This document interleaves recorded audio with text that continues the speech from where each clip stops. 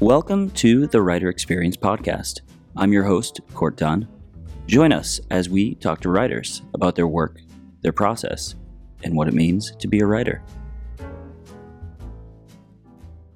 Welcome to the Writer Experience Podcast. Today's guest is Brandon T. Snyder. Brandon is the author of the award-winning Dark Knight Manual, as seen in Entertainment Weekly, Time, Forbes, and Wired, as well as the Avengers Infinity War, the Cosmic Quest series. Additionally, he's written books featuring Cartoon Network favorites like Adventure Time and Regular Show, Marvel Spider-Man, and Black Panther, plus pop culture icons such as Justice League, Transformers, and The Muppets. Brandon has also written for and appeared on Comedy Central's Inside Amy Schumer. Brandon, that's a long list of things. How are you? I'm good. How are you?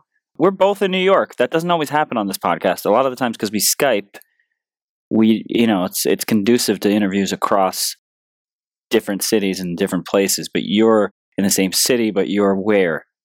I'm in Astoria, Queens, also known as Actoria because so many actors live here. Is that true? Yes, it is. It's funny because I was having this conversation the other day about somebody about Astoria. When I moved here in 1999, there was a thing on the cover of Time Out magazine that said, Astoria, the new Bohemia? And I always think of that because I feel like so many New York, like places in the boroughs and just like parts of town where every so often it becomes that, a place will become a thing where it's like, oh, Brooklyn, oh no, Queens, oh no, this area, oh no, they're rebranding. And I feel like when I talk to people now about Astoria, they're like, oh yeah, that's like a hot new, and I'm like, it's been a hot new place for 20 years. It's really just one of the last, it's pretty, I'm not saying pretty expensive. It's gotten more expensive over the years. I remember when it was a lot cheaper and that's why people moved here. And now they're like, oh, it's, I know people that are trying to buy stuff in Astoria for like $1 million. Have you been living in Astoria for a while? Did that factor in as a writer and an actor? Did picking that particular neighborhood was it part of like your decision making? No, it was, so my friend Kevin Kane, who's also somebody that I work with because we both are in a theater company together. We went to college together and he graduated a year before I did. And so we sort of made a pact to stick together when it came to, New York City and stuff.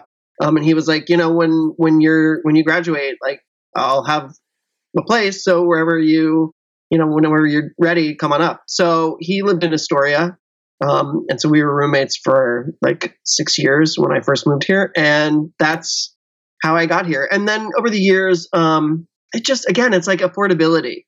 Once I got a place of my own and had more space and then I had like an office, I reached that thing where it's like, if I'm trying to move into the city and pay as much money as I do for a place here, I'd be living in a shoebox and I need some more space. Once I started acquiring stuff like a bed and a couch and like furniture, I was like, I gotta go where I can afford to have all these things and not, Manhattan's just super expensive. Yes, it is. Why do people move to New York City as writers and actors? Do you have to be in a big city like LA or New York to thrive? Could you be remote these days given the technology and all that kind of thing? Well, I think people move here because of dreams. Really, it's one of those places that, people read about, they see. Now connectivity with social media and just the internet in general, you in theory, people have much more information and stuff at their fingertips to investigate different places to live. But for me, like moving here, it was here or California, or at one point I was like London, because they were the places that I knew where the entertainment business was. And they're the places I wanted to be creatively. And I know that a lot of people, I experienced people that I went to college with, some of whom moved here and then others who didn't. A lot of times it was about this sort of promise of New York. Once I get my stuff together, I'm going to move to New York. And once I do this, and I'm going to move to New York. And part of that was something that I think some people really had the intent to follow through with. And sometimes once they got to a place where they're like, oh my God, moving to New York and declaring myself in pursuit of a career in the entertainment business is like a big deal. And it's an overwhelming thing. For me, I always knew that I would have to move to one of these places if I wanted to act. And when I moved here, writing was very personal for me. It wasn't something I was pursuing professionally. And even now, I love New York. It's exhausting after having been here for so long. It's like there's part of me that's like, I've seen New York through a bunch of stuff, so we're good if we part ways. But yeah, it's like I want to live here, but I also want to be someplace where there are trees and sky, and I don't have to pay $1 million for things. For an aspiring writer, you just talked about your motivation for moving to New York. You know, the irony of living in New York is there's just so much going on. There's so many temptations. There's so many places to eat and drink. And actually, a lot of aspiring creatives end up getting kind of distracted. How have you been able to be prolific? I read a really long list of stuff that you've done that was really impressive. How have you been able to do it in such a crazy, city with so much going on? I assume you're not just sitting in your apartment all the time. How have you been able to balance those things? Well, it's funny you should say that, because I was like, well, I haven't drank in 7 years. So I moved here in 99, and the first few years here are my wandering years. What am I doing? I'm absorbing, I'm meeting people. I was building, in the beginning of building a life here. And trying to, I grew up in Cincinnati, Ohio, which is a very conservative place. And I was just trying to experience things and try to figure things out to an extent, because I also was not completely keyed in on who I was. I was very shut off. And it wasn't until I put in a lot of not a lot of party years, but I used to go out a lot. I had a period of time where I'd gotten a day job at Marc Jacobs. Well, let me backtrack. So my first sort of period of time here, I was all over the place. I had a day job. I was doing PA work. I was just sort of absorbing everything. And then I quit a job and was for many years doing temp work. During that period of time, I also was acting in plays and doing sketch and improv. But I took a lot of random jobs. I did for a week. I did the switchboard at Lifetime TV. I dressed up as Barbie's magical unicorn off and on for a year. Wow. For Mattel, because I had gone in to audition for them as an actor to be one of the people that presents toys at Toy Fair. Just really at the Mattel booth being like, look at this. What do you think? Ooh, an action figure. And I had an agent at the time who was like, they loved you. But they have something a little bit different. And then I was hired to be this, to dress up as Barbie's magical unicorn. And I did it because it was $300 a pop. And nobody saw my face, even though I almost died in that suit. But then I got this job after, I want to say this was in 2004, as a temp at Marc Jacobs in the office in the product development department. And a really cool job, a really cool boss who was very supportive of my acting career and my writing career, because those things were sort of my writing career more taking off at that moment in time. And so she's like, look, I was only supposed to be there for 30 days. And she was like, look, I want you to stay. I'll let you pursue these other things, but stay.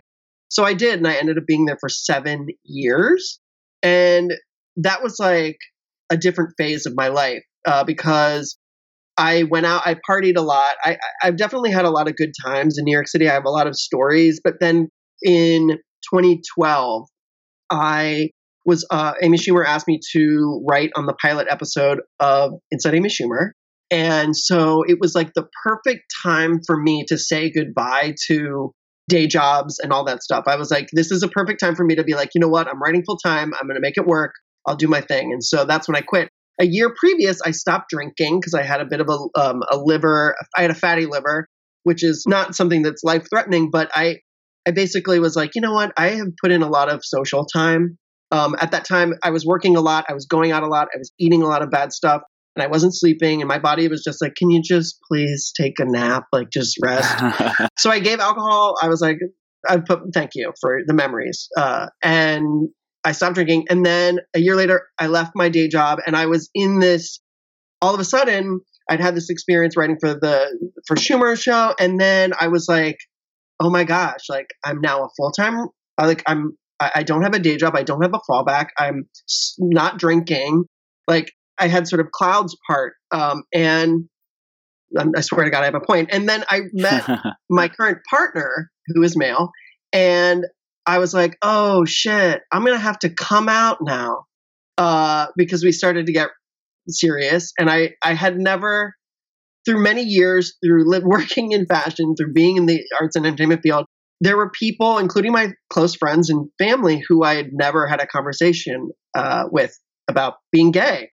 And that was also a time where, so eventually, I came out to my family. I came out, my partner and I became closer. And my storytelling decided to change because now I was finally in this new, really fertile, creative space where I was living truthfully. I had put a lot of my like wanderlusty behaviors behind me, where it was like, okay, now it's time to get serious.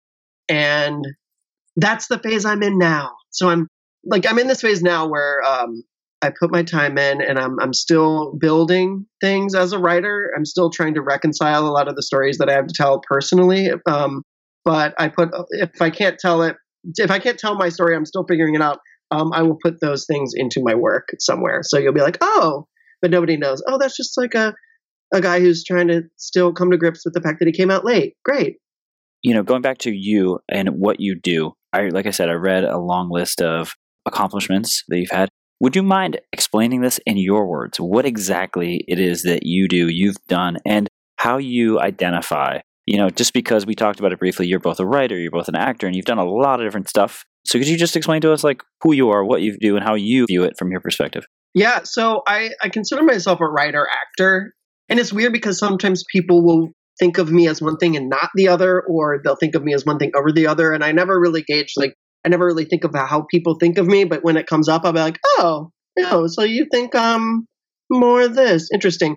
I mean, I have a degree in theater from Coastal Carolina University, and I moved to New York to be an actor. And writing for me was always something throughout my life that I did for myself. It wasn't for other people. When I was a kid, I was huge into comic books, and I wrote stories, superhero stories, and then I did a little of that in high school, and then in college, I wrote stuff for me. I was doing essays for classes, one of which was published in the Sun News in Myrtle Beach, and that made me feel a little bit more confident in my skills. But at the same time, I wasn't trying to pursue it, and I wasn't even necessarily at that time looking to hone my skills. I was just like, I write for myself, to get it out of my brain, and that's it.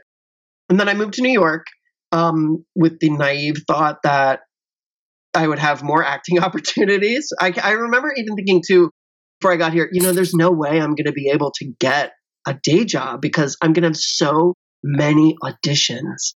And then it was like, are you out of your mind? Like, that's not a reality. So writing for me then took on a different shape because creatively it was more of an outlet for me. I wasn't having acting experience, or I wasn't having acting opportunities lined up for me. Whereas for writing, I could do that on my own and grow that work without having to get, somebody else's sort of approval, and I was in an improv sketch comedy group. And that's where it was sort of it was a boot camp when you're producing that much material all the time in a group setting. So it was like, I was writing sketches all the time. And, there were things, that was also when I began that thing of like writing things and then having people be like, no. And you're like, wait, what? I put so much time and energy. This is brilliant, because I had never put my stuff in front of places. So rejection was not the same thing to me. It wasn't like I was necessarily like, this is brilliant, but I mean, there were times where I was like, this is brilliant. You clearly don't get it. But like when, I had to go back to the drawing board and be like, well, not everything is going to be golden. And my work grew and grew to the point where I was like, I had more than sketches. And a friend of mine, Carrie Karanen, who is also an actor and voiceover artist, she and I put together a bunch of one-act plays that we called the Carrie and Brandon Show, that we did at a place called Belt Theater, which was next to the Zipper Theater. And a friend of a friend saw that and forwarded my name, because one of the plays, so by the way, the Carrie and Brandon Show, like, we self-produced, we directed it, we acted in it. There were 6 pieces. It was a cast of like 12 plus people. It was such a big undertaking. And I look back and I'm like, I don't even know how we did it, because it was just so much to manage. But that happened. And then one of the pieces was about sort of like a low rent superhero group. And a friend of a friend passed my name to an editor at Meredith Publishing, who was like, who got in touch with me and said that somebody had written a Fantastic Four sound storybook for them, and the script to the movie changed, so they needed somebody to go to Marvel, read the new script, and then adjust the manuscript for the sound storybook. And it's one of those books where it's for little kids, and you have like a symbol where a word is, and you just like, once you see that symbol, so if it's fire, there's like a thing on the side of the book that has this little sound thing, and you press fire and it makes a sizzle sound or whatever. So I was like, oh my God, this is the biggest thing that's ever happened to me. I'm going to Marvel to read the Fantastic Four film script. I will never have this experience again. So I did that. I made the changes. Everyone was happy. And I was like, there's going to be a book with my name on it. And then that editor was like, do you want to do a Batman one? And I was like, oh yeah. So I wrote up pitches, pitched it, chose one, wrote it. Then Superman Returns came. Do you want to do a Superman Returns one? Did that. And then I was meeting with an editor at DC Comics, Chris Sarasi, who worked in licensed publishing. And he was like, so you're going to be doing our sound storybook. Do you want to do our chapter book too? And I was like, yeah, sure. Meanwhile, I'm like, I've never written anything even considered close to a chapter book. And I was like, I told him, I was like, I've never done one of those before. He's like, you'll be fine. And meanwhile, it's one thing to write like a kid's sort of sound storybook, like as far as, the output, what it is. I was like, oh, it's, X amount of pages, not a ton of words. It's, it takes work, but whatever. A chapter book is like, it's 10,000 plus words. And that was an overwhelming amount of material in one piece that I had never been asked to produce before. So there was part of me that was like completely shitting my pants, thinking that there's no way I'm going to be able to do this. And then of course the other part that's like, I'm doing it. I'll do it. And so that was sort of the beginning and of my writing career. And then I was moonlighting as a writer, putting in full-time job. And I do mainly stuff for young readers as far as published works. And I love what I do. And I've been able to write for a lot of properties like DC and Marvel stuff that I've been a huge fan of. But it's really interesting because the people that I've worked with a lot of the same people over the years. And people will be like, how did you get from one to the next? And it's weird now because I've done it enough that I can sort of draw a path. But when you do good work for people and you hit your deadlines and you're nice to work with and you're not difficult, like it does matter. And I think that is one of those things even though I didn't always have the experience, I was able to work with people who were willing to be patient with me. And also, I fulfilled my end of the bargain by doing the work that they needed me to do and doing it on time. And that's how those people would introduce me to other editors. And it sort of snowballed. In the past year, I've been really busy. And just in the past 6 months, I've had to turn down writing work, which in the back of my brain still, even when it's something that I don't necessarily want to do, I still have that thing of like, you better take that job because you need to pay your bills. And that's just like in my brain, that sort of hunger, acting and writing wise, where, you're just like, take it, you need to pay your bills, you need to do the work. And so, yeah, I think I made a point in there somewhere. You did make a point. You didn't tell us how you mentioned it earlier briefly, but how you kind of started working on Amy Schumer and kind of how that ties into your identity as well, compared to being a writer. Yeah. So Kevin Kane, who I mentioned before, him and Schumer and a bunch of other people went to studied at the William Esper acting studio. And when they graduated, a group of them started a theater company called The Collective. And Kevin brought me into the group, and we did as fundraisers for the full productions that we would do, Amy would host this thing called Collective Comedy. And it was basically like, we would rent out a space and just throw this sort of like party under the guise of like, come see Amy host a night of stand-up comedy and stuff. And she would get people like friends of hers in the comedy world. And this is before she had like a major hit, but she had been gaining steam. And so she would get people to come and do stuff. And what we would always do was I would write a one-act play that we would do to open the show. So there was this theatrical element. And there was always like beer. We used to do them at this place called the Actors Temple in Midtown. It was a really cool stage space, and it was packed. Like, it was packed to the gills. People were just like drinking and having a good time, not really it was just like that thing of like, oh, well, there's a comedy show. It's $20 to get in, and then you can like, do whatever. So that's how I got involved with Amy, and we would do these one-act plays before the shows. And yeah, that's that. It's funny now to think back to the early days, because when we were putting those things together, they came about so quickly that sometimes it was like, oh, I wrote this thing. And then we'd be like, yeah, well, we're going to rehearse it 3 times. And then we're just going to do it on this Friday night at the show. And yeah, it was very fly by the seat of the pants. And when you look in the mirror, do you see writer or do you see actor? When I look in the mirror, you really don't know what I see. I see both. I mean, really, it's about what I came to realize about what it means to me is that they're different muscles that I work creatively. As an actor, I try to approach things individually, like one as an actor, one as a writer, especially when I'm doing my own work. I wrote a short play a couple years ago called A Weekend Conference. It was about 3 guys, a dark comedy, a short play about 3 guys on their way to a gay reparative therapy retreat.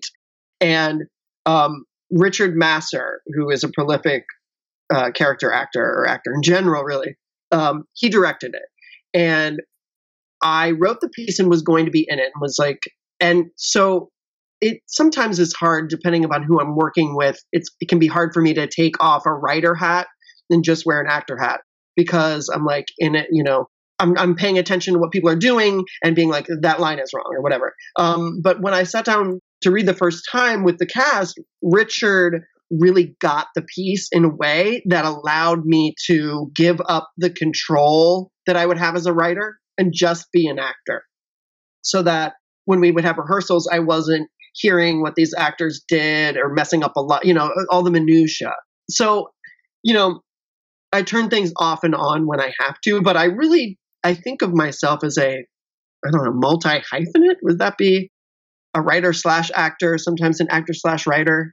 And also just don't put me in a box. A multi-potentialite, which I brought up on a couple other episodes. I saw a TED Talk about that, where people who aren't, stuck in one particular genre. Just to get into process a little bit, you had mentioned at one point writing a chapter book and having no experience writing that chapter book, and saying you kind of had to dive into like a ton of material. How did you go about that? What was your strategy, and how did you overcome that pressure of having to deliver? I imagine helped you get it done. Yeah. Well, the pressure of deliver too. It's like, for me, writing like Superman, especially Superman Returns, because it was like before, of course, this is a year before it came out. So I was just like, oh, this is going to be amazing. There's that thing of like, I'm now actually living a dream. I'm writing a character that I dreamed of writing and drawing, even though I can't draw with a shit. If I could draw, my whole life would be different. I'd be on a yacht somewhere if I could draw. I don't know what that means, but it's true. The Superman thing was like, like the sort of, you can only hold on to the living the dream or living your dream thing for so long because you have so much work to do. So I don't, even like the Dark Knight Manual, when I got that gig, I was like, oh my God, I'm going to go to Warner Brothers and read the thing. And then it's like, oh no, you have to write 30,000 words really quickly. So you shake off all that stuff. And with regard to the Superman Returns chapter book, touched a little bit about this at brunch today with my friends, about how it's not, I don't want to say fake it till you make it, because I feel like that cheapens a lot of the hard work that people do. But there are a lot of people in creative spaces, in the professionals, who don't know as much about the thing that is being made as they let on. And you look around, and sometimes it's like, that might be a lot of the people on the thing that you work on. Creative people are trying to figure it out just as much as you might be trying to figure out. And they might be higher than you on a perceived totem pole, but with the chapter book thing, I expressed that I had never done it before, and my editor, I think part of it was like timing and things. It was like, yeah, we'll just do it. We got to have somebody to do it, and you're right here, and I will have had access to the script, so they don't need to do paperwork for somebody else who doesn't know the script of Superman Returns and go through the approvals, whatever. And I sort of turned around and was like, okay, like, I know how to tell a story. I'm still figuring out the best ways to tell stories, but I had to, sit down and map that type of thing and do the math to the extent that I could about how to tell that particular story. And then go with my instincts. And then when I had a full piece at the end of it, go back and be like, okay, what was this? What did I do? And what's interesting as well is that I turned in the first draft of that book and my editor was like, I love it. But you wrote a book for adults and I need it to be a book for children. And I was like, got it. Because I sort of vomited it up in a way. Not that I was, I just followed my instincts and that was it. And then I went back and then I looked at sentence structure and word choice. And that's something that still comes up. One of my Infinity War books that comes out next month, my editor, when I was working on it, she'd be like, I just need you to not use as big of words. I'm like, oh. But it's like I get it in my brain, and I also am trying to up the ante for readers. I'd rather have somebody be like, that word is too big, don't use it, than to have it be too simplified. You know what I mean? Right. So of all these things that you've written, is there one theory of everything for, all these different types of writing, including acting? Is there one thing that ties all that writing, all that process together? Struggle. I mean, the writing process and the acting process are different. I mean, they tie together and that there are words present that you have to think about and internalize and look at structure and stuff. But I struggle to find the most efficient ways to work all the time because for different parts of the process, there are things that work for me and then things that don't. And sometimes I can control things, sometimes I can't. For instance, idea generation is great. I will come up with a million ideas for a million things over a period of time. But then when it's like, okay, idea generation is over. Now I have to create an outline or I have to create a thing and I have to start thinking about structure and I have to start mapping out the story. Then I sometimes get a little bit overwhelmed and stressed because my note-taking process is all over the place. I mean, I have tons of Gmail drafts filled with bits and pieces and names and descriptions for things. And then I'm like, okay, does this fit? Am I once I know what the story I want to tell, where can I layer in these little bits and pieces? And that's something that I still struggle with, to find the most efficient ways for me to tell these stories and to map these stories out. And I feel like that will be an ongoing struggle forever for me, just because every story is different. And especially with kids and those sort of things, I want to be able to tell something that is simple, but not too simple. I want there to be enough that a kid is like, ooh, this isn't just some trash for kids. Because people, there are lots of books out there that people just go, that's for kids. I'm going to sort of cheapen it a little bit or make it accessible in a way that is trite, maybe. I do try to liven things up and layer in things or hide things in my work for kids that hopefully they will connect to on a deeper level. How is your time divided between writing and acting? Are you 90% writing and then acting here and there, or are you still working with Amy Schumer? What does that all look like? My acting gigs, I mean, I audition for television and film, and I audition for commercials. And I also, the Collective Theater Company, we do a one-act play festival every year. So I usually do a play in that. And then just actually, when was it? A couple months ago now? I was in Provincetown, Massachusetts, doing a play with the Collective for the Tennessee Williams Festival. So I mean, I act on stage with the theater company and stuff. I did an episode of Bull earlier this year. I do commercials and stuff. So that kind of stuff comes and goes. I mean, I can audition for lots of stuff, but the ratio of my booking waxes and wanes. I did a thing.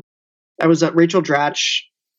It's not really hers because it's just sort of her branding, but there's a thing called Rachel Dratch's Late Night Snack Bites that's on True TV.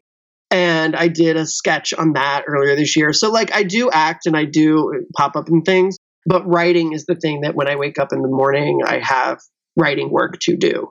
And then I've only had a couple of sort of crossovery things where I've had like been on a deadline and then I book an acting gig where I have to say, okay, I have to drop everything that I'm doing on this project and then commit 2 or 3 days to this television gig or whatever it is. Other than that, knocking on wood, I have not had a lot of like conflict in that way where I have to turn to somebody and say, I need more time. But I also, again, I work with people that I am friends with at this point because we worked so many times together. So people understand that I do have other things that pop up and are very understanding about that. We talk a lot about networking on the show. Would you say that networking was a big part of how you got to the point of which you're at? Are you just a natural? Is that not even a thing for you? Is it kind of just being a charming person? Is it, Stop it.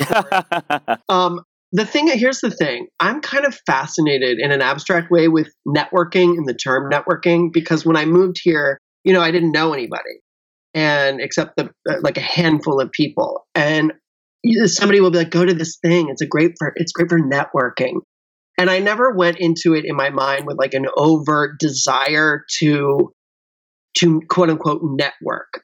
And it wasn't until I moved through a lot of life things where I was like, I think a better way to approach it for somebody else, and how I realized that I was approaching it is seek to make genuine connections with people, and I think that's a bit of helpful advice, because the idea of networking also sounds so like, I mean, I've met people in my life who just are like, I just wanted to give you my business card by the end of this. It's that thing of like, everybody wants to work and they want to meet people that they like and that they want to work with who are doing things. And I totally understand that because I've been that person.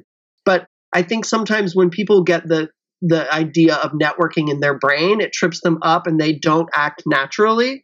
And not everybody. I mean, there are people that can manage those things. But I also know that I've met people in my life who like want to work with me, and all they want to do is sort of like get, like they're on top of me all the time, even though we met at a party once and they gave me their card and we didn't really have a conversation. And I understand the desire to work with people or connect with people. Absolutely. But I think the thing that is most important is to make sure that you have a genuine connection, and that's the thing that you're seeking out. And to know when your time comes. I mean, there were people that I wanted to work for before I was ready to do the work. And I'm glad that I didn't try to approach them when I did, because they'd be like, you're not there yet. And I don't even know that they would even like be able to give me advice, because my stuff would have maybe not even reached them. So I'm glad, like, know where you are creatively and what you need to work on, so that people also know if you meet with somebody as a networker or at a party or whatever, that you're not going above your skill set. Now, I know that sounds sort of contradictory to what I said before with sort of a make it till you break it, but it's more like, I'm trying to think of like specific situations. You want to work with people who are better than you and who know what they're doing and can and approach certain situations from, I'm going to impart some of my experience and help you along so that you get your game raised. Does that make sense? Definitely. I have an editor who I worked with for many years, and we've talked about other people that we know, and there was this one person that we both know who has seen bosses move around a handful of times, so that this person is not, as a younger person in publishing, does not necessarily have the mentor that this person needs in order to really raise their game as an editor. And it's disappointing because you're like, oh my gosh, if they just had somebody that took the time to be like, and it doesn't even have to be a stated goal to be like, I'm going to mentor you, but just somebody who takes the time to be like, these are the things that I have watched pay off for me in this business, and they are the things that I believe that they will pay off for you as well. It's a shame that this person might not have that. But on the topic of mentors recently, there are people that I have kind of been mentoring, but then at the same time, I'm like, I need a mentor too. Like, I'm not out of the mentor woods. I still need somebody who I can go to and be like, can you just like give me some advice here? Because I don't know. What about Amy Schumer? I mean, Amy, back when we worked together, like we haven't seen each other in a long time, just because she's busy and she's, ascended to this different status. Like, but I mean, I knew her when we were rawer created people, not creatively, but I mean, when we worked together with the collective, like I was still working a day job. I mean, she was performing like stand up and stuff and going on tour, but she hadn't had her moment yet.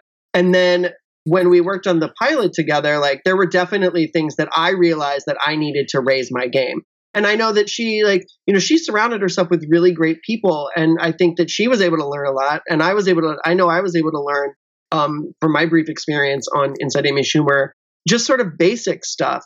And I write by myself here in my apartment, and to write in a group is something that even now I'm still learning to do, because you're writing in a group is, that process is a lot different.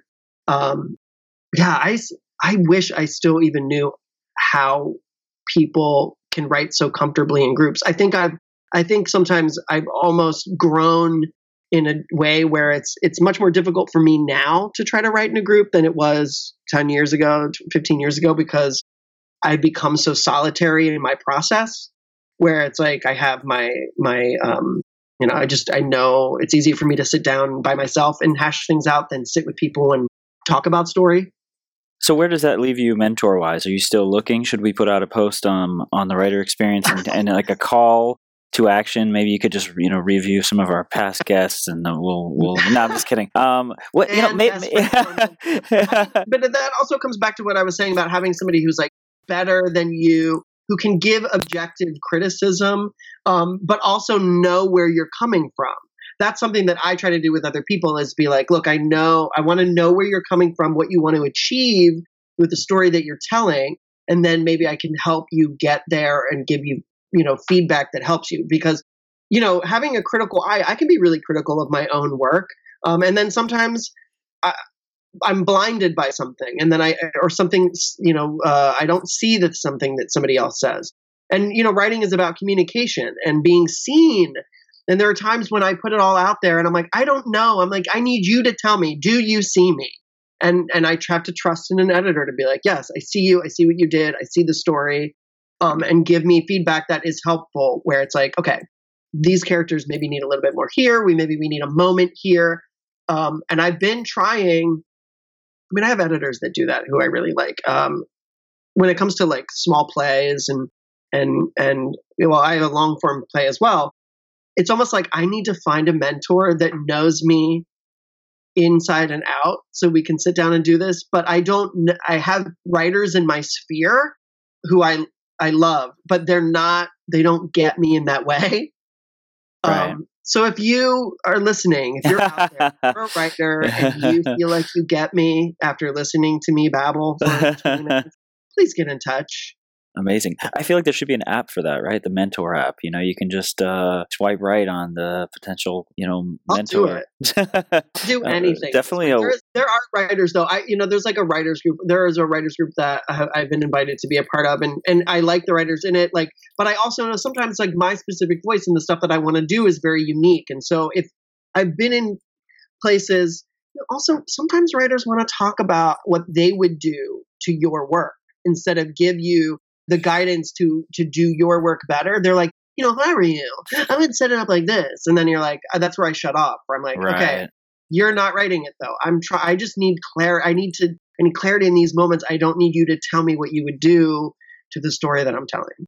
But yeah, that's not, I sometimes like hearing people give feedback, which is also part of the collective meets every Monday night. So everybody in the company gets together and people put up new work. And one of the things is it's more about observation. So it isn't like people are giving critiques to actors. Like it's more about, I saw this, I heard this, as a way to just for the people that are putting the work up to get, impartial feedback. I don't know if that's an exact word, but so when I bring up like a short play and I know exactly what I wanted to do, and I know all these things, and then somebody gets up and starts talking about the play and what they heard. There are times when people get it, and I'm like, oh my God, you get it. And then other people get up and they just want to tell you what they change. And as soon as that happens, my body goes into like this trance of like, you just want to talk about it's not solving any problems for me. You're just giving opinions now. And I'm like, I really go to another place. And then I'm just like, and there's like one person in particular sometimes that like drives me insane because all of this person's impulses are like the exact opposite of what mine are. And I'm like, you don't see me, you don't get me, but I'm going to just sit here and take this because we are a part of a group. And I'm a part of that group too. Does the writing journey ever stop if you were writing, let's say, an Avengers movie? Would you still feel as though you needed a mentor? Would that be an ongoing thing, or would you feel like, Oh yeah, okay. Because I don't think there is a thing that is big enough or high profile enough that I would feel confident in every choice that I made, or I mean, there's collaboration involved, and especially if it was something that was as high profile as something like that, where everybody has an opinion, everybody's weighing in, and everyone has a different agenda. For me, and what I've learned is like, if it serves the work, let's do it. If it doesn't serve the work, if it is an arbitrary choice, if you're trying to accommodate somebody or something that doesn't make the work better, then it's a waste. And it doesn't mean that work doesn't get changed to accommodate other things or other people or, intent that is out of my hands. But if it serves the work, I'm down.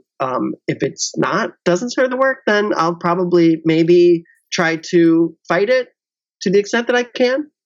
That is if I don't understand where it's coming from. Like, creative decisions get made it's not, people are always like, we're trying to make the best Suicide Squad movie.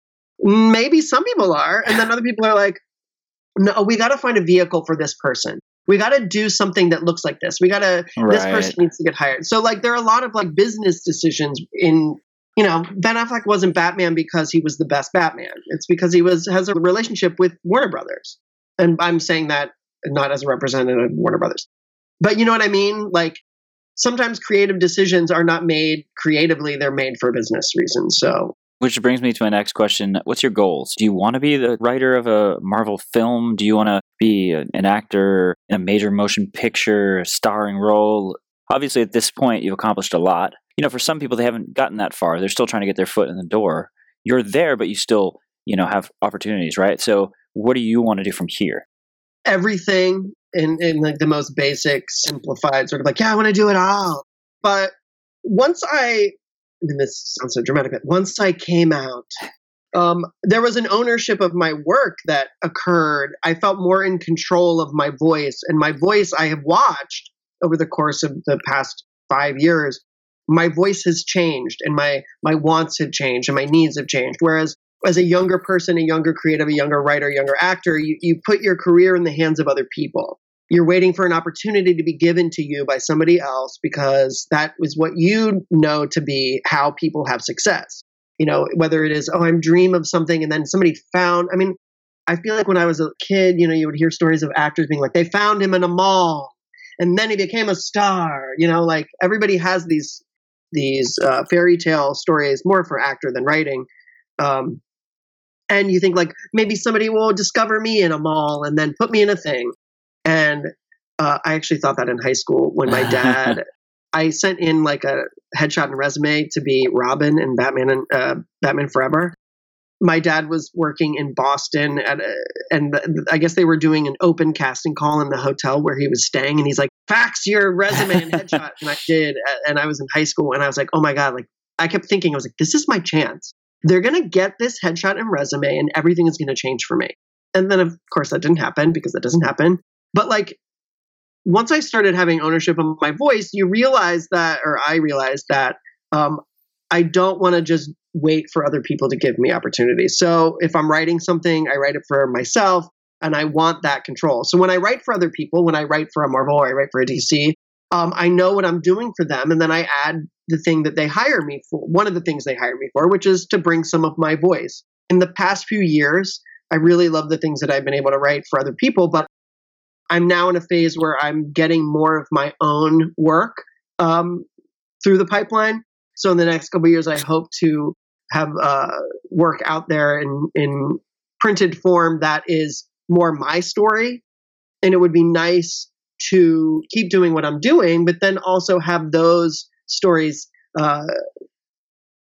take off in a way that allows me to guide them and let those be my focus, and to really just own the work that I'm doing, and the characters and things that I'm putting out there. But it doesn't mean that I wouldn't want to do the stuff that I'm doing with Marvel and DC characters, because the nostalgia is thick. And as much as sometimes I'm like, I don't know how much longer I can do certain things as a writer and wanting to own more of my own stuff, I love these characters and I love these worlds. And if somebody's like, we would like you to do this, it becomes very difficult for me to say no, because I do enjoy these things. One more question before we kind of wrap up, and we'll ask a couple quick questions too. But basically, looking back at your career, obviously, you were just talking about getting a mentor and the things you want to do, but you have accomplished a lot. Is there one piece of advice that you would give an aspiring writer or actor who is just starting out in their career that you've learned or maybe want to share? I mean, patience is one thing. I think one of the things that freed me before I knew that it was as freeing as it actually was to do it for me as a writer and as an actor. Acting and writing fulfill me creatively. And so if I approach it from, I'm doing this to fill the hole in my soul or whatever reason it is that the need to create, the need to tell stories, all these things. If I do it for me, and then the byproduct is somebody laughs or is entertained or is riveted or whatever it is, hopefully riveted, then I'm not doing it for some dumb reason that I can't define because I didn't get something when I was a kid, or people want to be famous too. People are unabashed in wanting to be on television, film, and write things because they would like to be famous. I don't want to be famous. I have stories that I need to tell, and I need to get them out. And I also admit freely that I'm still building. I still have development as a writer, as a creator, as an actor. And that, I'm unafraid to say, yeah, I'm still learning. And that's something that I feel like we keep tying it back to the fake it or make it thing from earlier. But like, it's okay to say, I don't know how to do that, but I'm going to do it and I'm going to try. So knowing what you need to improve upon and holding yourself. Okay, so let me go. This is my advice. As you grow as a writer, learn to hold yourself accountable to the story that you're telling. I used to think as a much younger writer, before I was ever published, when I was just writing for myself, I did think like sometimes this is brilliant and wonderful, and this is like I'm really good at this. That was back when I was just doing it for myself, and I wasn't able to sit down and go, what's the story you want to tell? How are you telling it? Now, because of actual work obligations, I have to know the ins and outs of my story, because people will say, what about that? And I have to be able to go to bat for that. So learning the skill of holding myself accountable for the story that I'm telling is probably one of the most valuable skills, and something that I'm still developing. I mean, with an Avengers Infinity War Cosmic Quest book, I know that even the most minute choice that I make, whether that is a reference or a storytelling device or whatever it is, that somebody could turn around and go, no, or what? And that I would have to then say, this is the specific reason that choice serves this whole story. And it's happened where I've done that and somebody said, oh, I see it. Okay, cool. And then it's gotten through. So as long as I keep doing that, holding myself accountable to the storytelling that I'm trying to accomplish, I feel like that's probably a good piece of advice to give. So we're just going to dive right now into a couple last questions that we like to call a series of seemingly random questions. The first one being, your website is called Cootie Kid. What does that mean? Cootie Kid was a name that I was called. I was bullied in elementary school. I moved to a new town in third grade, and the kids were real assholes. And Cootie Kid, the very first day, this girl was like, you have cooties. You're a cootie kid. And I got called Cootie Kid throughout elementary school. And when I was in Amsterdam speaking at the school a few weeks ago, I had to explain what cooties were. because I guess people don't know, but like bugs, it's like cooties, like you don't want to touch somebody with cooties because they're like, it's like they're diseased. So I was like a diseased. And so when I got older, I was like, I'm going to make that my website and just to own it. And I'm actually working on a Cootie Kid book that is loosely based on my experiences. So hopefully that'll happen in the next couple of years and it'll all be tied together. I love that you're flipping it. It was something negative and you're turning it positive, and it's kind of like a fuck you to everybody that ever called you the Cootie Kid. Yeah, actually. Love that. Yeah. Next rapid fire question. If you had to have dinner with any writer living or dead, who would you choose and why? Oh my God. That's like, there are so many people that, David Sedaris?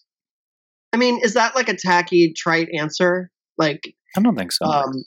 Because I mean, he is somebody that turned me on to the written word in a way that like awakened something in me. Like when I moved to New York, I read a lot in college, like a lot of plays and stuff.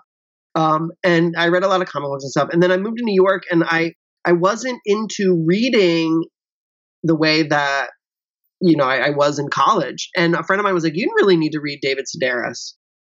And I did. And I was like, it was almost like I was like reading it on the train, like turning to people like next to me, like, this is amazing. Because it just was something that made me laugh so hard. And it was so funny and so clever and so personal that it really awakened me as a writer.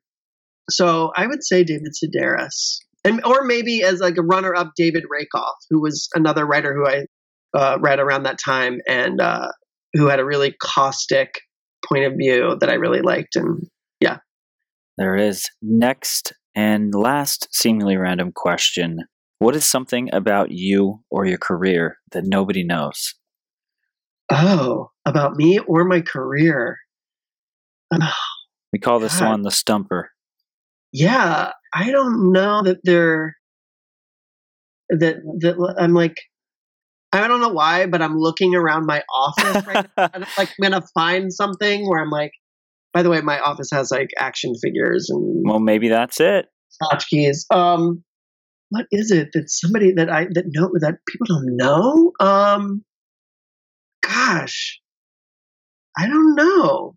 Maybe they don't know. I mean, there are people that I've interacted with in the past few years that didn't know that I came out when I did. Like some people think that I've been out and gay since I was like 20 something.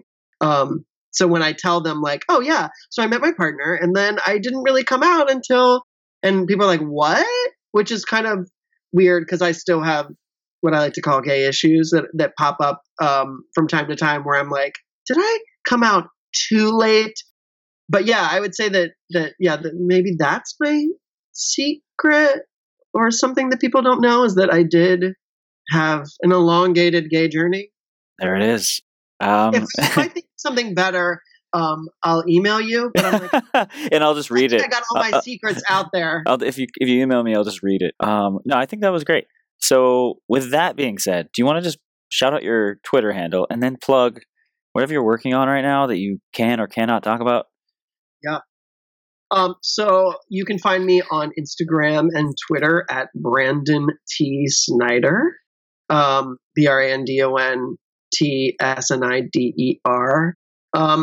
I have a big book coming out. It is Avengers Infinity War, The Cosmic Quest, Volume 2, Aftermath, which is the first thing that's coming out that will deal with some of the fallout of Infinity War. It's a middle grade novel, although it is a middle grade novel. And if you really are like into adult novels, you might find it very simple, but I know adults that like sort of treat it as like a fun beach read. Past that, there's a few things in the hopper that I'm working on that I can't really talk about, but yeah, hopefully some original works of mine will be out in 2019. Brandon, thank you, man. Thank you very much for having me. I had a good time. Yeah, us too. Hope you had fun. Thank you again, and thanks to our listeners. We hope to see you next week. Thank you so much for listening to The Writer Experience. If you enjoyed the episode today, please leave a rating, a review, and a comment on iTunes. You can also check us out on Instagram at Writer Experience and Twitter and Facebook at WriterEXP. The Writer Experience is a Samurai Dinosaur production. Copyright 2018. All rights reserved. Music by Kevin MacLeod.